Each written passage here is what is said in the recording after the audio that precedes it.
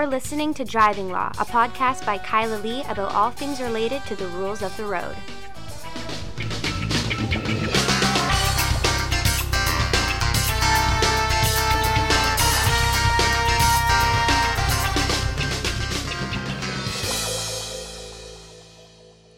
Hello and welcome to another episode of the Driving Law Podcast. Normally Kyla Lee is here, but she is in a trial that is taking forever and she's got to get on an airplane tomorrow for another trial. Very busy. So this is Paul Doroshenko and I am here with Stephen Dillon, who is another lawyer with me here in my office. Hey everyone. Hi Paul, good to be with you. Yeah, welcome to the podcast. Glad to have you here. Stephen has been with Acumen Law since August 2022. Fairly junior lawyer, but we basically headhunted him because we thought he was a good guy. And how's your experience been so far? Oh, it's been great. I can't believe it's already been 6 months. I've enjoyed working with everyone here. And just been great. Learned a lot? Yeah, definitely. You've had some training on traffic enforcement, laser radar. You've had speed estimation training. You are dealing with a million bits of correspondence and dealing with Crown Counsel basically every day on a variety of different things. Oh yeah, we're very busy over here, up to my eyeballs. But yeah, a lot of traffic matters, a lot of driving law matters. I see that you're here till late some days, 8 o'clock. I also see that you come in some days at like 7 a.m. So you're working hard. I always appreciate it. You're doing a good job for your clients. Oh, thank you. I try. Some of the lawyers in the office have a significant public profile. For example, Kyla. And then I guess less so me. I used to have more of a profile, but in any event, lots of lawyers here don't have that big public profile. And that's okay too. We're not putting any pressure on you here. Yeah. We'll get there. But I can see you're a rising star, and you're going to be an impressive guy in the world of driving law as things move on. So you've already dealt with a number of tickets yourself, which brings us to sort of our first topic here, and that is fines with respect to tickets. So a little while ago, and I think we discussed it on the podcast, the Saanich City Council voted on a proposal to put pressure on the province to connect traffic fines, so Motor Vehicle Act fines, to a person's income. So what is always held out is the example of Finland, where there's this legend of some hockey player who had a fine in excess of $100,000 for speeding, and people seem to think that this is somehow appropriate and that we should be looking at this model in BC. So this happened. You saw the news and we discussed it. We have our own internal chat program in our office, which is like social media for the office, but also very useful. But we discussed this in the office. In Saanich, it was voted against, resoundingly shut down. Was that about a month ago or something? Yeah, give or take. And so now we have it in another municipality. This time it was put on the City Council's agenda in New Westminster by the mayor. And City Council voted on it, and everyone voted for this. This was just like last week.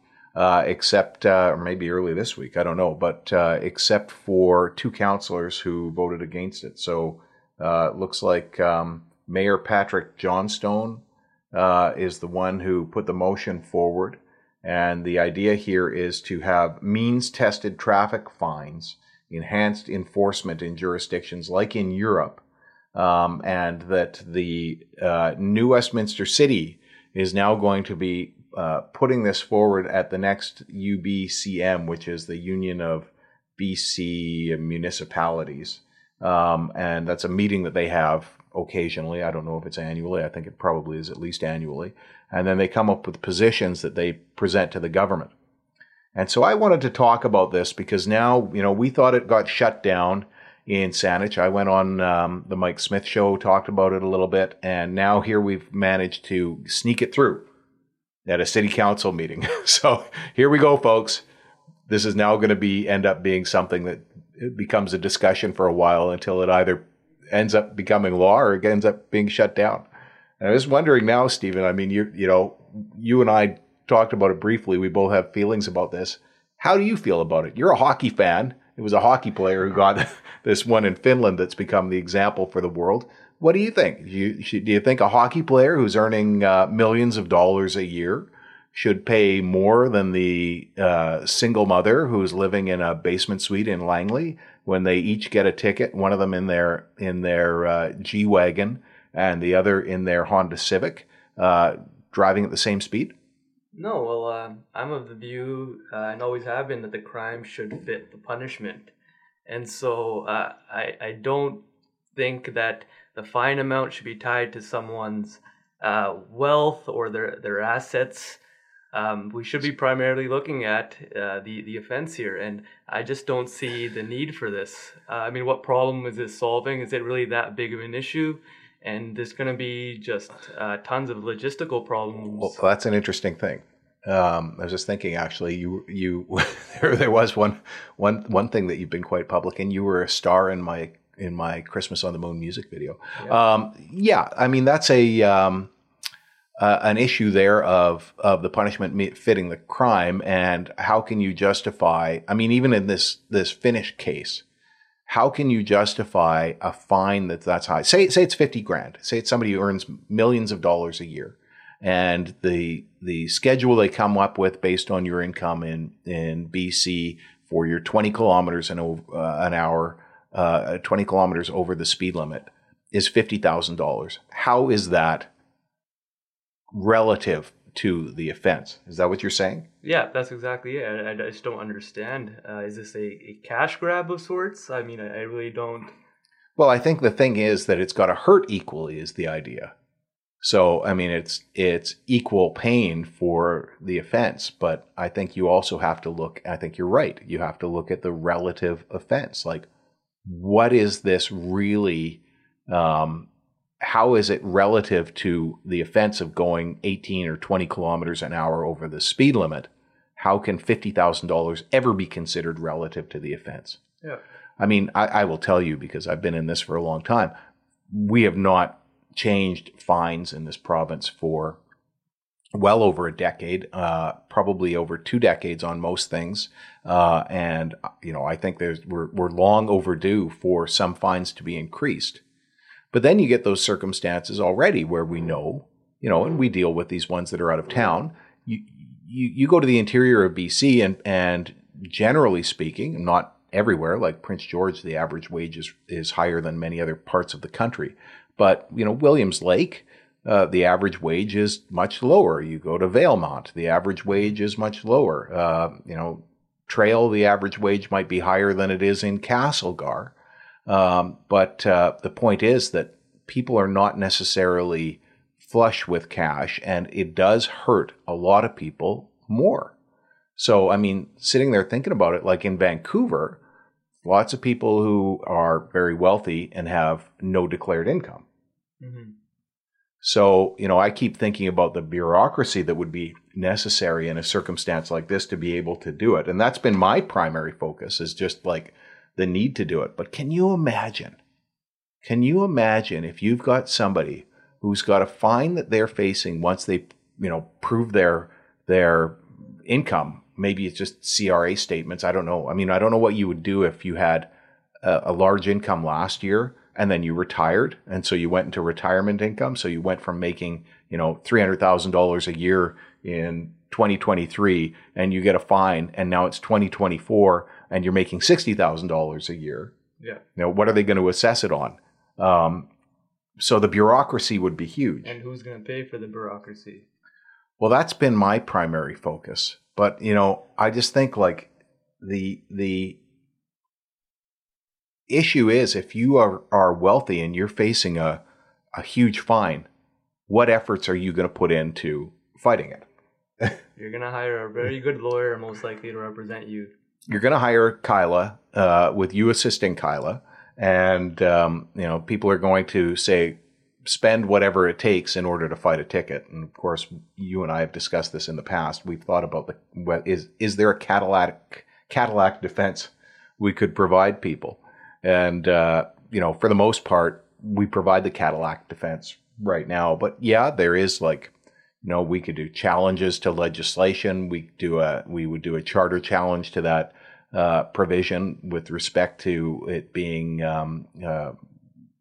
cruel and unusual punishment. Yeah. We would likely go far into investigating the history and training of the police officer. We would go far into investigating the circumstances.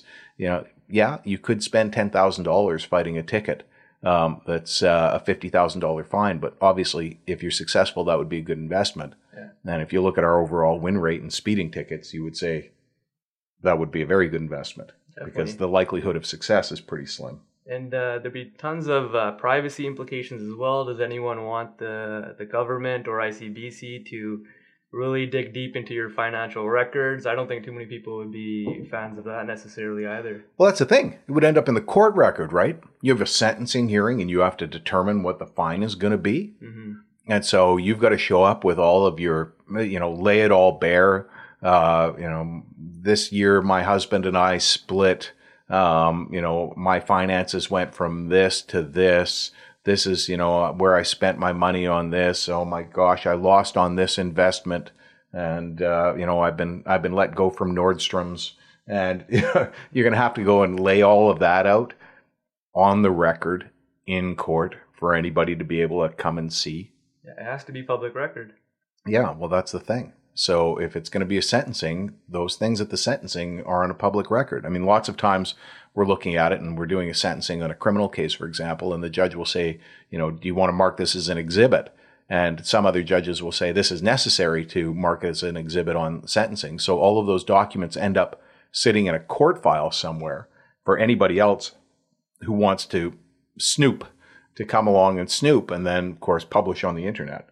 So pretty humiliating circumstance. I noted one of the things that one of the council members who voted against this in New Westminster was looking at it and saying, look, the mayor has been on council for a long time, and during none of this time did he suggest that we do this with respect to municipal fines. So why should we be pushing the provincial government suddenly when we've never had the courage or insight or whatever it takes to do it here in New West? No, good point. And I'm curious as well, again, if this is all necessary, is there some sort of evidence that suggests wealthier individuals are committing traffic violations at a vastly disproportionate rate and this is necessary to deter them? Well, that's an interesting thing too. And that's part of the reason that I asked you to come on, not somebody else, was this. There is other punishment that flows from a ticket that is a great equalizer, and that is a driving prohibition. So often when these things are discussed in the news, the way they're discussed is, there's this guy on the west side and he's got a Ferrari and he's got, he just gets a ticket and it doesn't matter to him. He can just write a check. Well, if he writes a check, gets a ticket, and gets another ticket and writes another check, and then he gets a third ticket and even a second ticket, he's going to face something, right? As the process kicks in. Well, you can explain the process. I don't have to do all the talking. Yeah, certainly. So if you get too many violations on your motor vehicle record and you get too many demerit points within a period of time, you're going to be sent a notice of intent to prohibit or a notice of prohibition from the superintendent of motor vehicles, who has reviewed your driving record and deems it to be in the public interest to prohibit you. Unsatisfactory driving record. Yes. And basically a red light flashes on a computer when you get a ticket and somebody stops to look at your driving record, and they've got their own internal formula, but driving records are so different, right? Because the different period of time and the different offenses you can get and the number of years of driving and sort of the pattern of behavior. But the superintendent of motor vehicles regulates whether or not you get to continue to drive, whether you can have a license. Whether you're wealthy or not. And whether you're wealthy or not. So if you are one of those people who gets tickets, you might be looking at it and saying it's only $196 or it's only $368 or what have you. It's a bit of a bait and switch, right? You pay that ticket. You think that's going to be the end of it. And then you discover, oh my God, my car insurance has doubled and I've got a letter from the superintendent of motor vehicles saying they're going to prohibit me from driving for 3 months. So if this is an issue where people are saying that the punishment is disproportionate as a result of one's ability to pay, they are not taking into account the thing that really hurts, which is a driving prohibition. I mean, you drive all the time. You drive into work every day. You drive to court every day. A $196 fine for you as a lawyer is not the same as it is for somebody who works, at Home Depot. But, and of course, it's different for you than for a hockey player. But the hockey player also wants to drive. Mm-hmm. That they do. And the person at Home Depot also needs to drive. And they are all facing the great equalizer, which is the superintendent of motor vehicles. The real thing that you could say is probably the one sort of disproportionate thing is that, of course, if you've got the money, you can hire a lawyer. Yeah. We're not particularly expensive, I can say. It's, as we've mentioned on the podcast, there was somebody who set up and has been shut down again many times over, actually, a paralegal who started acting as counsel without authorization, and the courts have continued to say that this is unauthorized practice, and there's an order against him to stop him from doing this. But in any event, his argument was that it was a access to justice issue, and that there was a shortage of people doing this. Obviously, anybody calls us, so long as we all agree, we'll take their case. And we were charging less than he was on some things, or the same price. So there's no access to justice issue, but it's not an issue. I mean, what was my point? My point was that if there is an impediment to it being fair, it's that somebody who's got more money can afford to hire a lawyer. Yeah. Of course, traffic tickets, there's never any legal aid, so the government's never paying for your lawyer in traffic court. Having said that, traffic court, generally speaking, is a pretty fair process. And, I've watched self-represented people end up convicted when they would be acquitted had they hired us. But most of the time, those people haven't even sought out to hire a lawyer. They've made that decision. And a lot of those people I see in traffic court who are self-represented just think that they can just save the money despite the fact that they could afford to do it. Yep. And it has real consequences too if you're unsuccesssul. Yep. So another thing I wanted to talk about a little bit is the surprise topic. And that is another thing that I alluded to, or I suggested I was going to talk about in an earlier podcast. Now that Kyla's not here, I can basically control what we're going to discuss. And that is a topic that has come up a number of times recently when the BC Association of Chiefs of Police changed the AlcoSensor FST Operator's Manual. So they released a new one at the beginning of 2023, and they made very minor changes which would not justify changing the manual, and I cynically have pointed out the reason behind them in a previous one. But I wanted to talk a little bit about what was not put in there. So I know that the government is concerned about refusal situations where, because it's been newsworthy a number of times, where people are pulled over and for whatever reason they can't provide a sample. And this is a controversy for a number of reasons. Like, we've got the AlcoSensor FST is the approved screening device, breath tester, roadside breath tester that we use in BC right now, produced by Intoximeters of St. Louis, Missouri. And that in BC replaced the AlcoSensor 4 DWF. Now, I found lots of problems with the AlcoSensor 4 DWF, and I am one of the reasons it was replaced.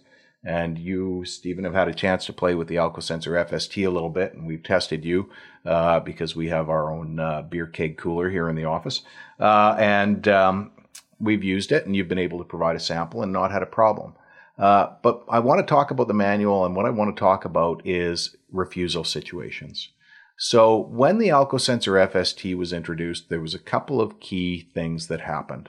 Number one, they locked out the manual button on the AlcoSensor FST. So in other words, if you're blowing into it and you're blowing, and you can't maintain the blow long enough, so like basically about 5 seconds, if you run out of air after 3 and you do that a few times, you end up charged with refusal.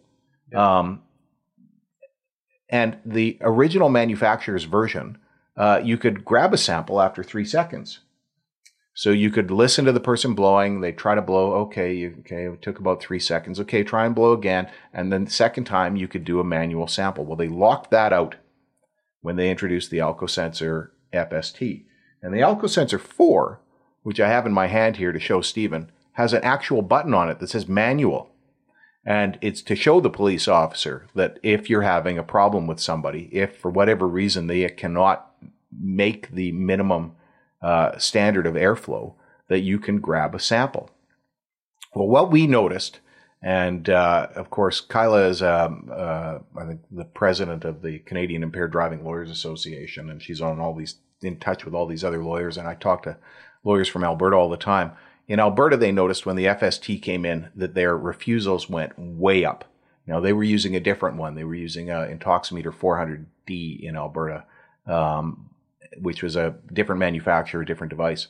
We noticed that refusals went way up when they introduced the AlcoSensor FST in BC. Now, what does that tell you? What logically flows from that for you? The fact that the amount of refusals went up? Yeah.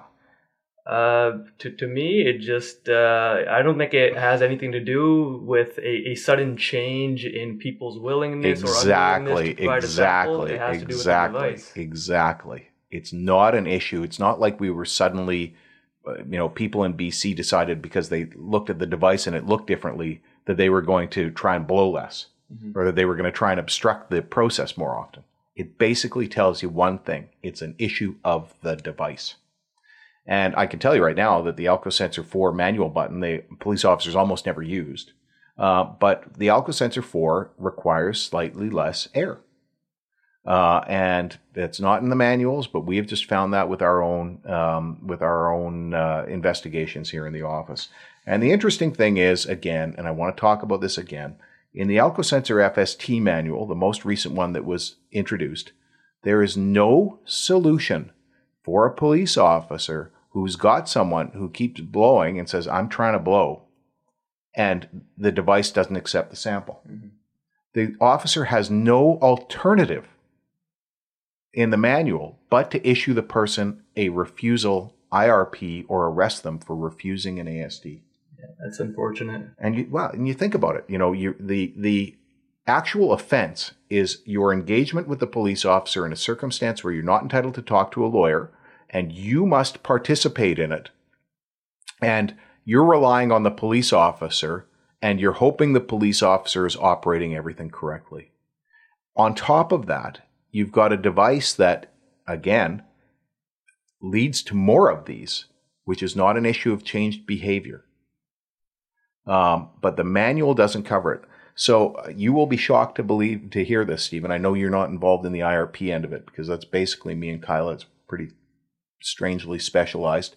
But if the police officer were to come to the conclusion, there's no other alternate conclusion in the manual. You have to come to the conclusion that the person's refusing.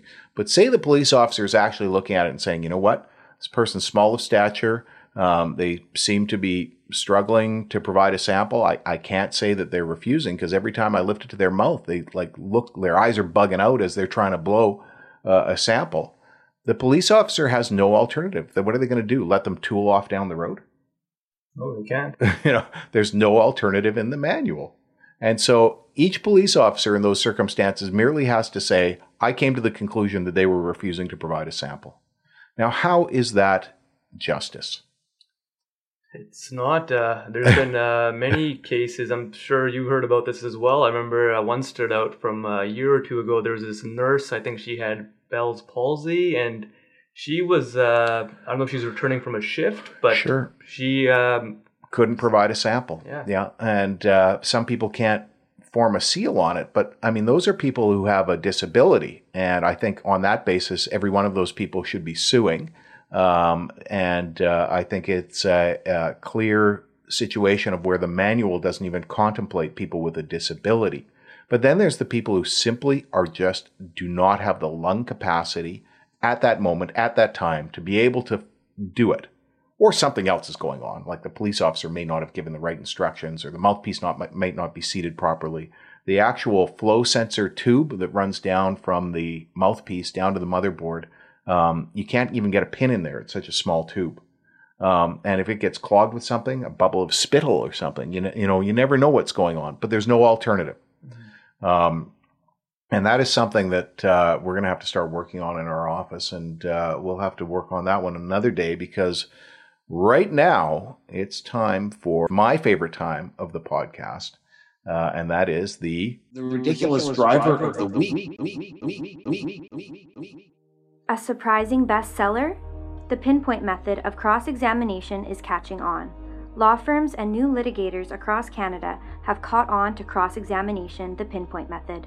Kyla Lee's straightforward handbook that teaches you effective cross-examination skills.